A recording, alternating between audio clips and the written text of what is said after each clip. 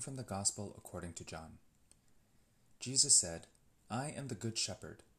A good shepherd lays down his life for the sheep. A hired man, who is not a shepherd, and whose sheep are not his own, sees a wolf coming, and leaves the sheep and runs away, and the wolf catches and scatters them. This is because he works for pay, and has no concern for the sheep. I am the good shepherd, and I know mine, and mine know me, just as the Father knows me, and I know the Father, and I will lay down my life for the sheep. I have other sheep that do not belong to this fold. These also I must lead, and they will hear my voice, and there will be one flock, one shepherd. This is why the Father loves me, because I lay down my life in order to take it up again. No one takes it from me, but I lay it down on my own. I have power to lay it down, and power to take it up again.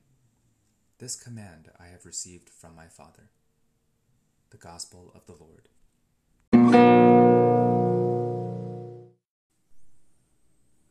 Have you ever lent something to someone only to have them return it in poor condition?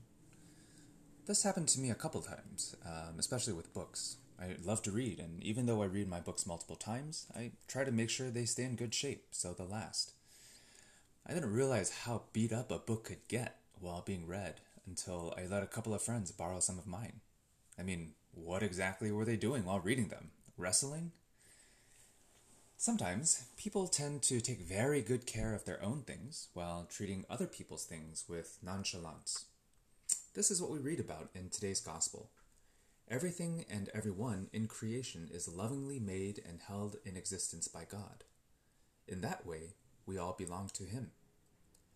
Sometimes, however, we sell ourselves to something or someone else, hoping to be loved in return. This can happen when we choose to worship other things, as in violence, greed, etc. This can also happen when we choose to worship other people, as in lust, envy, etc. The wisdom of Christianity, and other religions and philosophies that preach against seeking happiness in material things, is that everything and everyone other than God cannot truly love us because we do not belong to them. The best case scenario is that they will love us at least partially. The worst case scenario is that they will use us for their own benefit and then throw us away when that benefit disappears.